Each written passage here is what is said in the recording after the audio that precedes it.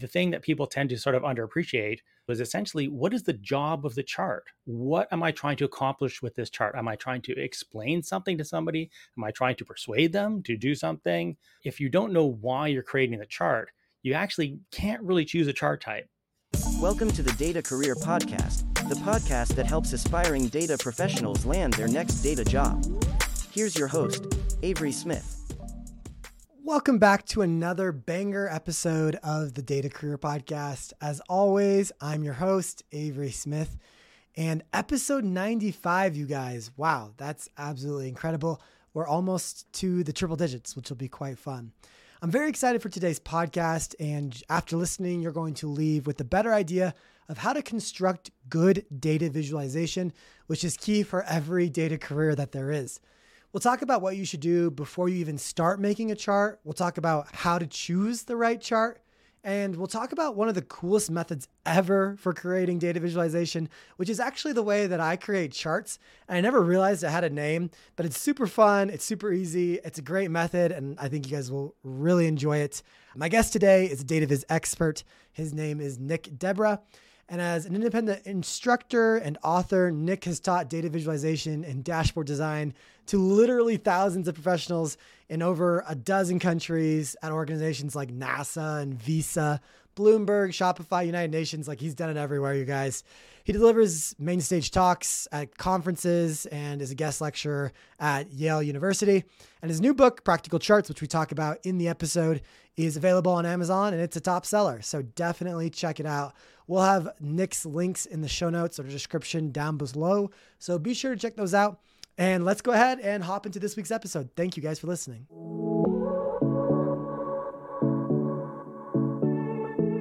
Nick, welcome to the podcast. Thank you so much for joining us here. Yeah, I'm absolutely delighted to be here. I've been enjoying it for the last couple of weeks. It's good stuff. Good. I'm glad. And I've also been enjoying your new book, Practical Charts. I guess it's about 6 months old. You have even a new book out now. So Nick was gracious enough to send me a copy. We'll be talking about it today, and definitely we'll have a link in the show notes down below. Great book to check out. And we'll be talking about a lot of the snippets from the book so you can get a good taste of what it's like. Congrats on the book. That's got to be a lot of work. Thanks. Yeah, it was. Even more than I was expecting, and I was expecting a lot. I was going to say, you probably don't want to do that again, but you just did it again and just published again after 6 months. Yeah. Well, actually, sorry, this one, the first one actually came out in November. So it's only been a few months, but then this one just came out last week, which is basically kind of an optional companion book that contains kind of more advanced chart types that, things like scatter plots and histograms, which probably a lot of people watching this are going to be familiar with, but lots of audiences are not. And so I kind of split those quote unquote advanced chart types into a separate optional book for people who do have those more sophisticated audiences. Yeah, that's awesome. Look at me thinking that November was 6 months ago, but that was like 90 days ago. Time. So yeah, I guess it still is. One of the things that is really cool about your book is there's, I think let's see here, 7 different parts, but a good chunk of the book really from page 79 to 212. So like 150 pages basically are choosing chart types. And so that's one of the things I wanted to talk to you about, picking a right chart. And so if someone's, maybe they're an accountant or maybe they're aspiring data analyst listening right now, how do you know what type of chart to make? Yeah.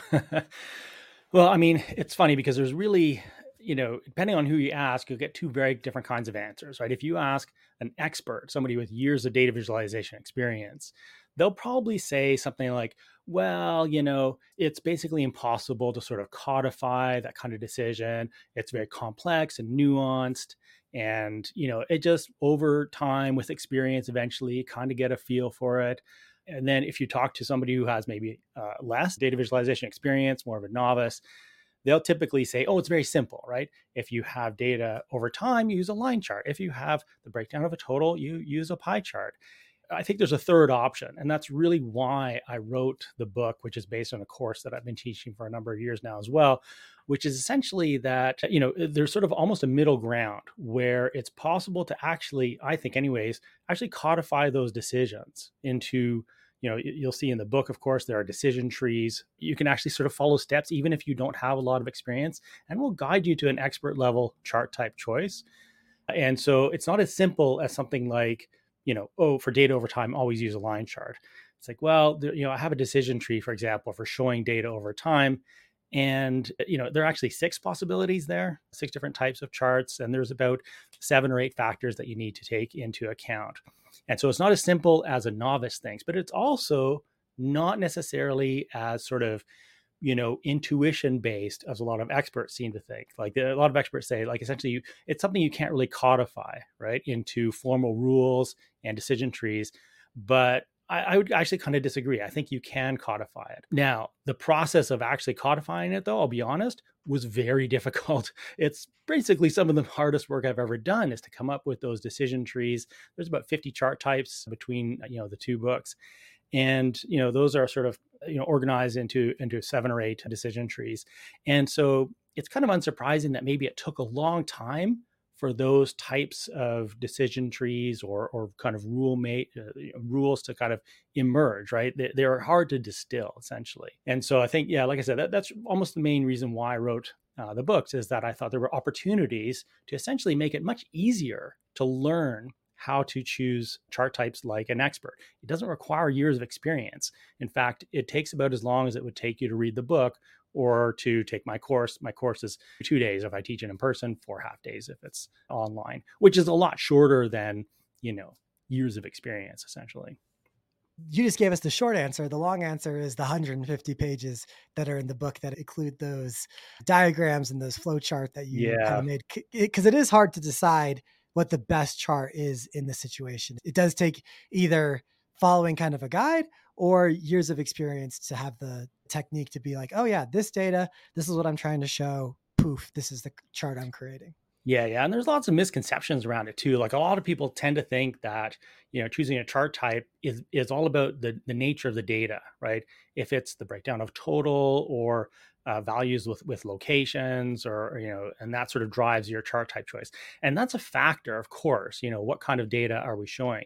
But the thing that people tend to sort of underappreciate also is essentially, what is the job of the chart? What am I trying to accomplish with this chart? Am I trying to explain something to somebody? Am I trying to persuade them to do something? Am I just trying to make them aware of some interesting trend or problem or something like that? And so, if you don't know why you're creating the chart, you actually can't really choose a chart type. You have to know both. You have to know what kind of data am I trying to show, but also what am I trying to say about the data?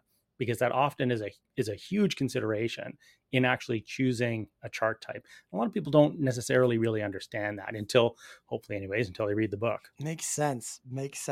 Yeah, I think that's actually really interesting because a lot of the times it feels like we're creating a chart because maybe we've been asked to create a chart or we feel like creating a chart is the right scenario. But I kind of liked what you said, that each chart has a job. Can you speak to that a little bit more? Yeah, in fact, sometimes people ask me, like, is there kind of a central idea behind your book and your course? And I think that's basically it, right? Charts are basically graphics for doing a job. And that's not the way that most people think about charts. Most people think about charts as, visual representations of data. But I don't think that's actually a really useful way to think about, charts, because, all charts are visual representations of data, even really bad charts, but only good charts do their job. And when you think about it that way, as essentially, a graphic for doing a job, it just completely changes the way that you even approach creating a chart in the first place. Like when people start my course or before they read the book, they often think that, when they sit down to create a chart, the first question they ask themselves is, what is the best way to visualize this data, right? But hopefully after reading the book, after taking the course, they're actually asking a different question, which is, do I know why I'm creating this chart in the first place? And that just requires a big mental shift. And it takes about 2 days to sort of really think in that way, right? So don't start with the data, start with the reason. Because unless you know why you're creating the chart, is there a particular insight you're trying to communicate? Is there a particular question you're trying to answer? Then it's virtually impossible to make most chart design choices, not just choosing a chart type, but also deciding how wide or narrow to make the scales, deciding what annotations to put in there, any comparison values, what colors to use. These are all driven by the why, what, or the purpose, the job of the chart. And so I tend to view charts almost kind of like products. You're creating a communication product, right? It's not like something scientific or like a photograph or something like that of the data. It's basically your way to say something about the data and then to accomplish some kind of purpose, like to persuade people to do something or to explain something to them, etc. And so it is quite a different way of thinking, but it's a much more useful way of thinking that dramatically improves the odds that your chart is actually going to do whatever it is you wanted it to do, right? We don't create charts for no reason. There's always a reason, like I said, persuasion or explanation or whatever. And your chart is much more likely to actually accomplish that if you approach it in that way. This is a graphic for doing a job. Yeah, mission-driven data visualization is what will call that. You always want to be trying to show something, which is one of the things I wanted to talk to you about. One of the things that I like to do is create charts, and I'll walk my students through creating charts. And you create the chart, and there's always one kind of pesky thing that most of us do at the end, and that is to name the chart or to give it a title, right? Mm-hmm. And a lot of the times, if we're showing, for example, school data or something, we'll call it like school chart. Maybe we'll give it the name of the data set, like Massachusetts school data or something like that. But I think that's a little bit faulty. How do you suggest people to title their data visualizations? Yeah, so that's a great point. Like, and again, this is something that people have a lot of misunderstanding around. Like, a lot of people think of charts, or good charts anyways, as being sort of just the numbers, right? And so you put just generic chart titles, just as much like the ones you were describing. I kind of disagree, though. I think that charts are much more useful if we actually have key messages right in the chart itself. In fact, even the title of the chart could be something like, whatever. We started to have a huge problem with, student test scores in July because whatever reason you might have in mind.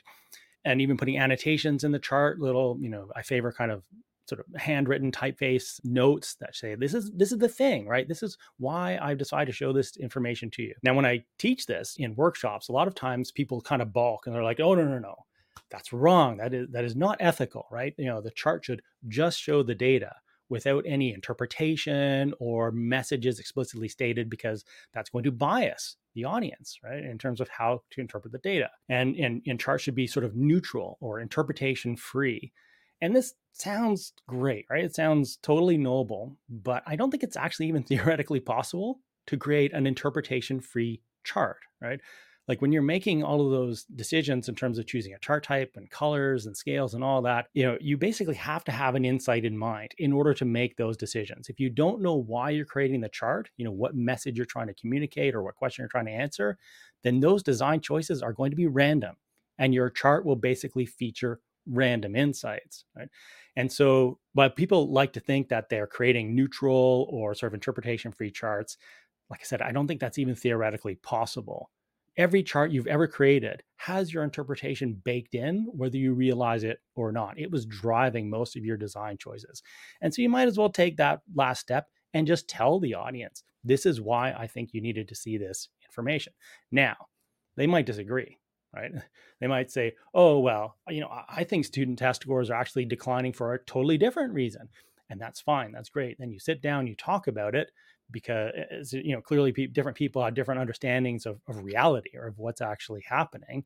But the solution can't be to try and create neutral or interpretation free charts, because those don't exist. We'll talk about this in a bit, but really with data visualization, the majority of the time you're trying to communicate, right? You're trying to show someone something that was previously hidden in data, hopefully well.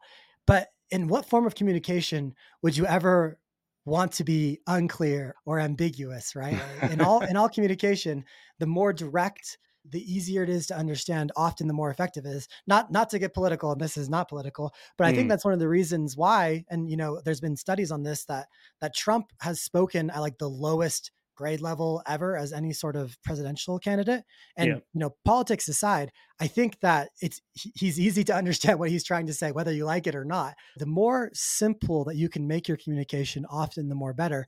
And so why would you want in the data visualization world to make your message muddied and difficult to interpret? It doesn't really make a whole lot of sense when you frame it the way you have framed it, I feel like. Well, hopefully not, right? I mean, but charts are just like any other form of communication. If you want to be dishonest, you can be. Yeah. Like if you want to try and hide problems, for example, that the audience would probably want to know about it, you can do that. Just as you can do that in a speech or in an email. PowerPoint. Like Yeah. exactly. Like charts are no different in that sense. And so, yeah, like hopefully you're not going to be doing that very often.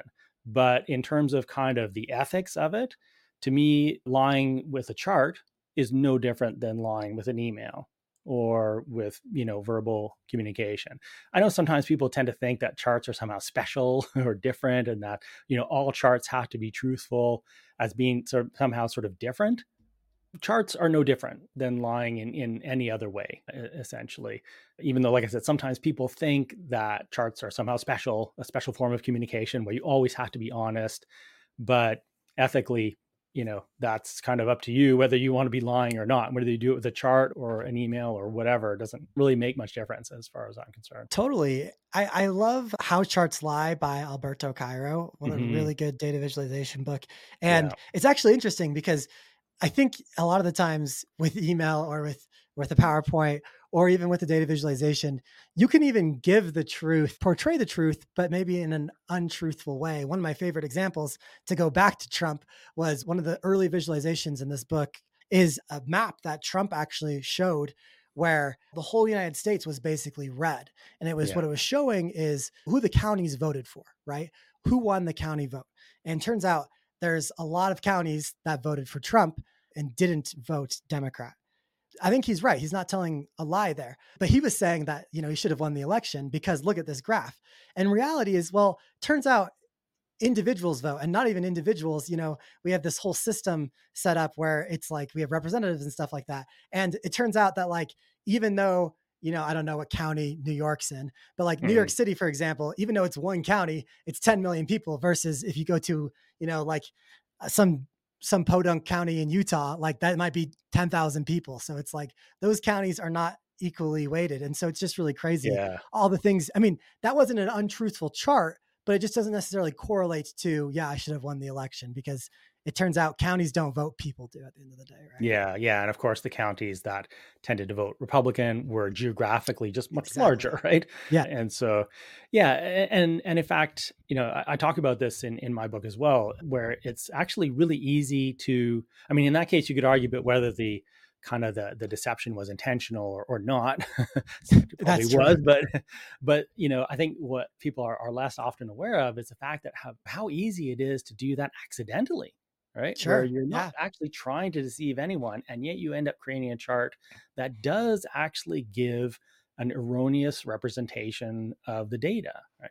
And so, one of the, I think, key skills that I try and teach in the book and the course is how to avoid doing that. And it's actually not particularly straightforward. Even just by, choosing a non-optimal chart type, you can actually distort people's perception of the data, for example, or choosing, some weird colors, even if you're not trying to deceive anyone. And so it actually requires a fairly high degree of skill to create charts that are reliably basically accurate, essentially. A lot more than I think most people realize anyways. A lot more skill that's required. I agree with that. I want to go back to something you said earlier, and that is a lot of people when they're trying to make a chart, they think about, well, what chart should I make versus what's the mission or what's the job that this chart is going to serve. I almost think that there's a step before that most people, most novices in data visualization make. And that is, first off, what charts do I know? Because I actually think people probably make wrong choices on charts based off of not realizing that there's more than just a bar and a pie chart, for example. I think most people probably start there. So that's the first thing is, well, what does ignorance play in this? Just not knowing that, wow, I could build really interesting charts if I just knew that they existed. That's the first thing. And the second thing I think that people, and this correlates with it, is they think about what tool I'm going to create it in. Because no one's really creating charts by hand, although I think there is something to be said about a good handmade chart. But I think most people aren't going to take the time to do so. And so I think a lot of them probably are working in Excel. And if they're not in Excel, they're probably in Power BI or Tableau, if I had to imagine. And they're, specifically in Excel, you click insert chart, and then it shows you maybe a 3x3 grid of the possible charts you can make. And I think Hmm. people are somewhat limited to that. One of the things you do really well in your book is it is like software agnostic. And so I was just wondering, what role do you feel like software plays when choosing a chart? Would you choose the software first and then build the chart in the software? Or would you choose the chart first and then choose your software after, secondarily? Yeah, that's a great question. So I think it kind of depends on the context too. Like if you're, for example, using data visualization to analyze and explore data, then that's going to be pretty software dependent. Like tools like Tableau, for example, are very good at exploratory analysis. But if you're creating charts for communication, especially what I call sort of everyday charts for reports and presentations, so not fancy scientific charts or data art or anything like that, but the stuff that's going to go into your PowerPoint slides and reports. Generally, the software doesn't matter because I think 99 times out of 100 you're best with sticking with some pretty simple chart types. Now, there are, I think, about 50 of those. There's 30 that I cover in this book, and then 20 in that book, which are more kind of advanced. Listeners here are probably going to not think of things like scatter plots and histograms as advanced, but a lot of people do. And so those kinds of charts, though, those 50 chart types are easily created in any major data visualization software application. If you are creating things like data art or infographics or scientific visualizations, then the software starts to become much more important because you're going to get very different capabilities from something like the like JMP, which is very scientific, for example, Yeah. versus something like Adobe Illustrator, which is going to be great for creating infographics, versus something like maybe even coding libraries like D3.js or ggplot, which are great for making data art and very customized visuals. But for everyday charts, no, it doesn't really matter. Essentially, all the software applications out there can create these simple chart types. That's interesting. And I don't disagree with you, but I think that I'm heavily influenced by what I know in terms of what tools to use. So for example, one of the cool things that I like in your book, and maybe this is an advanced chart and maybe that's why it doesn't follow the rule that you just said, but let's see. This is in part 2, choosing a chart type.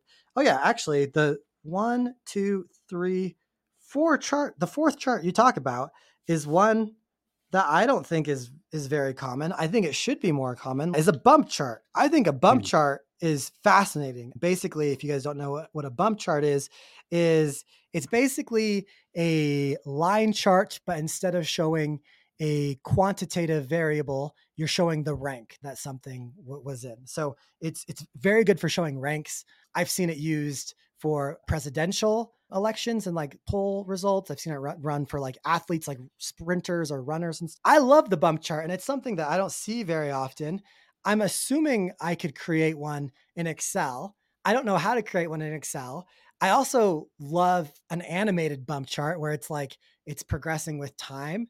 And I don't know Mm. how to do anything animated in Excel. So if I was trying to show that, and once again, maybe this is too advanced, but just from like years of making data visualization experience, I'm like, you know what makes this really simple is Flourish. I don't know if you ever used Flourish before. Yeah, yeah. Yeah, Flourish makes an animated bump chart like seriously so easy. And so like that's where I would go, and I would never try to do it in Excel. I'm a big Python guy, so maybe I'd attempt it in Python.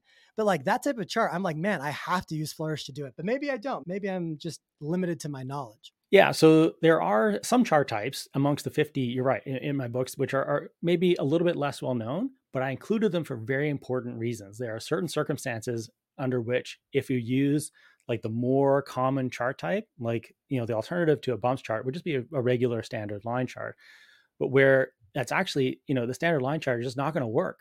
It's not going to say what you need to say if you want to talk about how things change in rank over time, right? Yeah. It's going to be a bad chart at that point.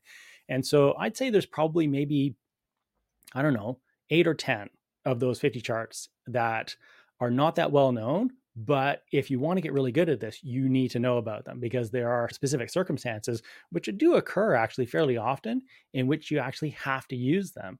Even if, maybe if your audience is not familiar with that chart type, because if you use the more familiar chart type, you're actually going to potentially even misrepresent the data. Like another good example of that would be step charts. A step chart is basically a line chart, but that looks like stairs, kind of. You've probably seen them maybe before. They're not a common chart type, but there are specific circumstances in which if you don't use a step chart and you use, let's say, a standard line chart instead, you're actually distorting the data. You're misrepresenting it.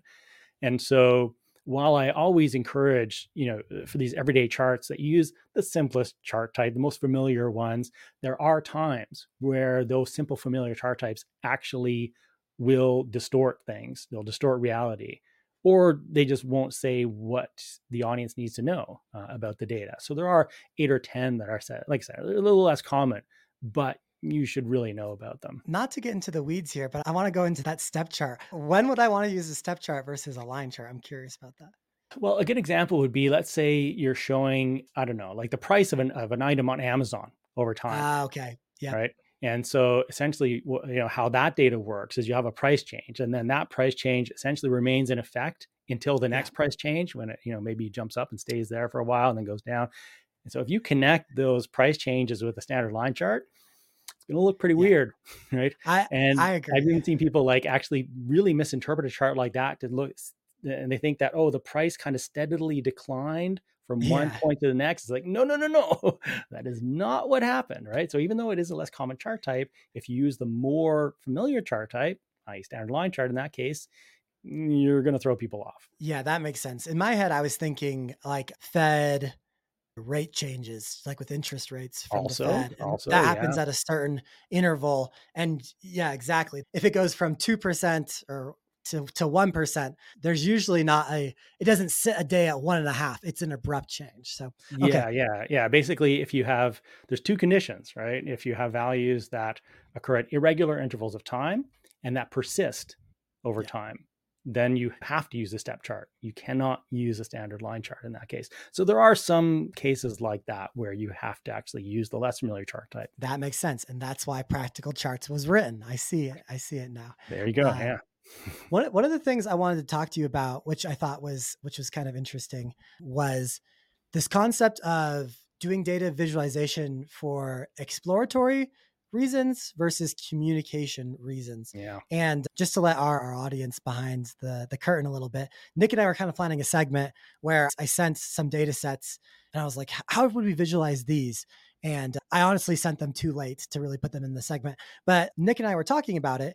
And one of the things I think is interesting, Nick, I don't actually know your full background. I know you've been doing this data viz education and consulting for a while. I don't know exactly where you started, but I started as like a data analyst and then a data scientist. And then I got really into data visualization kind of after doing that.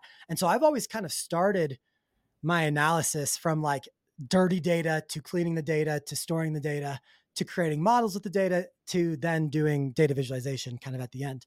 And one of the things that you had mentioned was it's like, well, a lot of the times when we're trying to do like good data viz for communication, we don't even want the full data set. We want like the very cleaned, very polished, like almost end results that we're going to communicate there. And so I just wanted to hear your thoughts on what's data viz for exploratory versus communication purposes. Yeah, that's a great point, which again, unfortunately, a lot of people don't really appreciate, is that their data visualization can be used for all sorts of things. And especially if you're talking about communication versus analysis, those are just utterly different use cases. But unfortunately, when a lot of people talk about, data visualization best practices, they don't actually distinguish between the two use cases, right? But the best practices and guidelines that apply are radically different. If you're just creating charts for yourself to explore data, find patterns, interesting insights, exceptions, anomalies, that kind of thing, right? Because you can use, in fact, really esoteric chart types if you want, because it doesn't matter, because you're the only one who's ever going to see it. As long as you understand what you're looking at, that's all that matters. And you don't have to worry about things like storytelling or annotating the charts, or having, chart titles with messages in them. Obviously, you don't have to worry about any of that. And really what you're typically going for in that context is speed and iteration, right? Just looking at the data from as many different angles as you can. You try different filtering, different chart types, throwing spaghetti against the wall essentially, and just seeing if there's anything that sticks. Is there anything interesting that kind of pops out? When you found those insights, of course, then you need to completely change modes. Okay, now I'm in communication mode. Throw out everything that I was doing before in terms of best practices and selecting chart types and whatnot. Now I'm aiming for very targeted communication, simple chart types, simple as possible anyways, but still say what you need to say about the data and represent the data accurately. I'm going to put a lot of thought into the chart titles and the messaging and the colors and all that kind of thing. And so really, I'm very clear about that in the beginning of my books, that these books are about communication. At some point, hopefully I'll be writing another book called Graphs for Analysis. It's actually a course that I've started teaching as well, but that is just very, very different in terms of, that book is going to be a very different kind of animal than the books about communication. It's so cool because really when it comes to data visualization is there's a bunch of numbers and you're trying to figure out what story do these numbers tell. And when you're the person who's been cleaning the data, staring at the data, analyzing the data, you actually become quite intimate with it. Like you really understand it from forward backwards. And when you create a visualization, you have all that context because you've put all the groundwork into really understanding what's going on. That at that point where it's like the storytelling, the actual chart type, like it doesn't really matter because you kind of know the story from just, living inside of the data for so long. Mm-hmm. The issue comes when you have to present that to a CEO or some sort of person who's outside the data. They're unfamiliar with the data. They don't know the context, and they're only going to really come to know the data through your chart. You kind of have to pick up the slack for them with your chart type, your title, your color schemes, all that stuff to kind of paint the full story for them. You've kind of been in the trenches, so you know what's actually going on. When you're not in the trenches, you have to be really careful and really intentional on how you're portraying the story because these people just don't understand. They're not there with you. Exactly. Yeah, no, that's well said. I mean, this is, unfortunately a really common problem. In fact, there's, I think, a couple of problems wrapped up in what you were talking about there. The first is that as analysts, we often have a tendency to kind of fire hose our audience. And especially if it's the CEO, if it's somebody who's really senior, they don't need the fire hose. They need very tightly distilled key messages that they can absorb very quickly because they're very busy and they don't have time to, get all of the secondary information and all the context.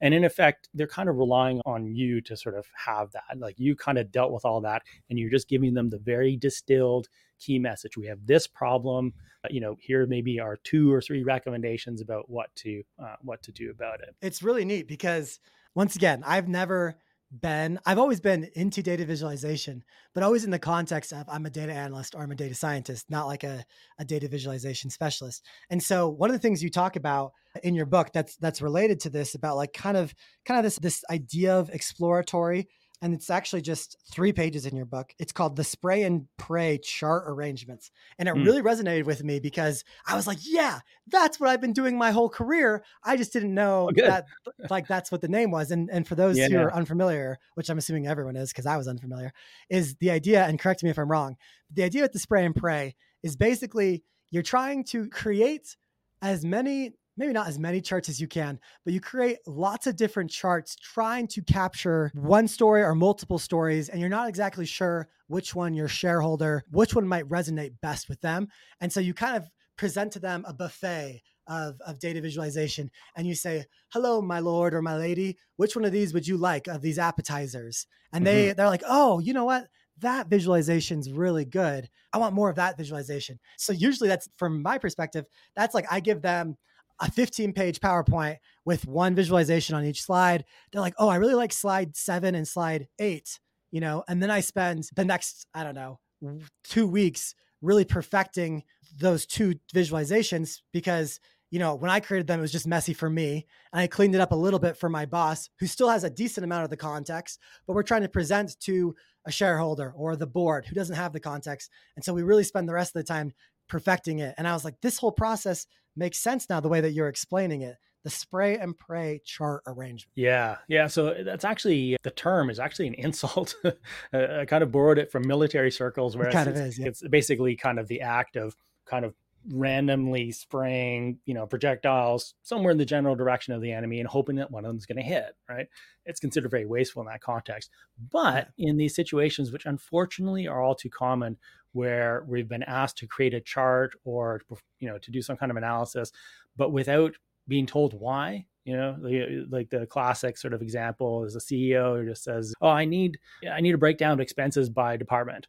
It's like, okay, great. Are you worried about, which departments are spending more money, or do you want to compare them to their budgets to see which ones are performing best to, sticking to their budget? Like there's all sorts of ways that you could respond to a request like that. And then the CEO is like, I'm busy. Just make me a chart. It's like, oh, okay, so now I don't know what the job of the chart is. And we, at the beginning of our talk here, we were talking about how important that is. And now you're like, I don't know, right? I mean, there's a million ways that I could show this data set, which is always the case, by the way, even for very, very simple data sets, 6 values, give me 10 minutes and I'll show you 50 ways to show 6 values. It's like, okay, well, which one do we choose? And unfortunately, a lot of people will just kind of put all their eggs in one basket. Right? They'll pick one view, say, okay, well, we'll show a bar chart with comparisons to budget or whatever. And it's like, but if you're only doing one, your odds of it kind of hitting, it actually answering whatever question prompted, the CEO to ask for that, type of chart in the first place. And your odds are really low, right? It just basically, you're making only a single bet. You can drastically improve your odds. And it sounds like you kind of also, realize that through experience by showing multiple views. Typically I aim for like 3 or 4. And so I'll essentially come up with like hypothetical questions maybe that prompted them to ask for this data, or insights that they might be interested in. And then I'll design a couple of different charts, a couple of different visuals around, or one visual per question, one visual per insight. And then you still might not get a hit, right? They might look at the 3 or 4 and go, yeah, none of these are useful to me.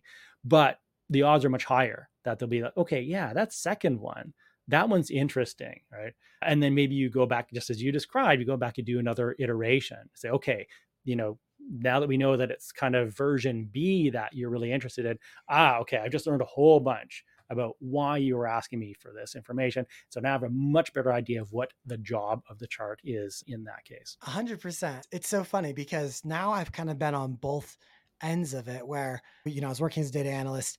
My boss was like, "Hey, tell me what's going on. Tell me what's going on here." And it's like, maybe the boss didn't even know what's going on. So I perform these data visualizations. I make the smorgasbord. I present, "Oh, I really like this one. I really like that one." And I think a lot of the time, and now on this other end, when we're doing the capstone module of my bootcamp, I actually allow my students to work for me and visualize my company's data. So we'll look at things like my social media data, my YouTube data, my podcast data, my marketing data, all that good stuff. And now I'm the other end where I'm the busy CEO, not giving them good enough direction. But a lot of the times is you only see the 6 inches in front of you, and you don't necessarily know what you want until you see those 6 inches, and then you see the next 6 inches, so on and so forth. And so it's so funny because now I've been on the other end, and I just really like this method. I think people can really learn a lot by picking it up and testing it out, because it's really not all that much more work. You're probably, creating these charts. It's just, you have to show them and see which one your boss or whoever you're trying to communicate to resonates with. Yeah, absolutely. Yeah, I completely agree. When I started doing this a number of years ago, my life got much simpler because it's actually, you're right, it's actually easier to create multiple views than a single view. If I try to create a single view, it's kind of stressful because I'm really hoping that this is going to be the one that they, they actually, is going to be useful to them. Whereas if I have sort of several chances, it's actually a lot easier, right? And say, okay, well, if they wanted this here, if they wanted to know this though, here's a different view. And so it's actually, I would argue, less work to create multiple views than to try and pin all your hopes on a single one. I love it. Okay, Nick, this has been super helpful. If people want to learn more about you or learn more about data visualization and communication, where can they go to learn more from you? The best place to start is my website, which is just practicalreporting.com, one word. If you go to the top nav and click the contact/follow link, there's like an email form, a link to my LinkedIn profile, which I hope everybody will reach out to me on LinkedIn and follow me. yeah, hope to see you there. And the book, don't forget the book. Well, the book is on the website. Okay, perfect. Good. I'm a big fan of the book. I really liked that method at the end, the spray and pray charts. And like I said, there's 150 pages of how to choose the right chart type. So if that's something you struggle with, I think the book will definitely help. We'll have the link to your website, your LinkedIn, as well as Nick's book in the show notes down below, so you guys can check him out. But Nick, thank you so much for being gracious with your time and coming on. Yeah, I really appreciate it. Really fun discussion.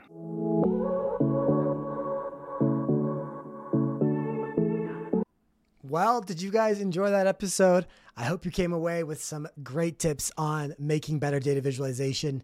As always, you guys, thank you so much for listening. If you enjoyed this episode, you enjoy the podcast, the easiest thing that you can do to say thank you is leave us a rating and a review wherever you listen to podcasts.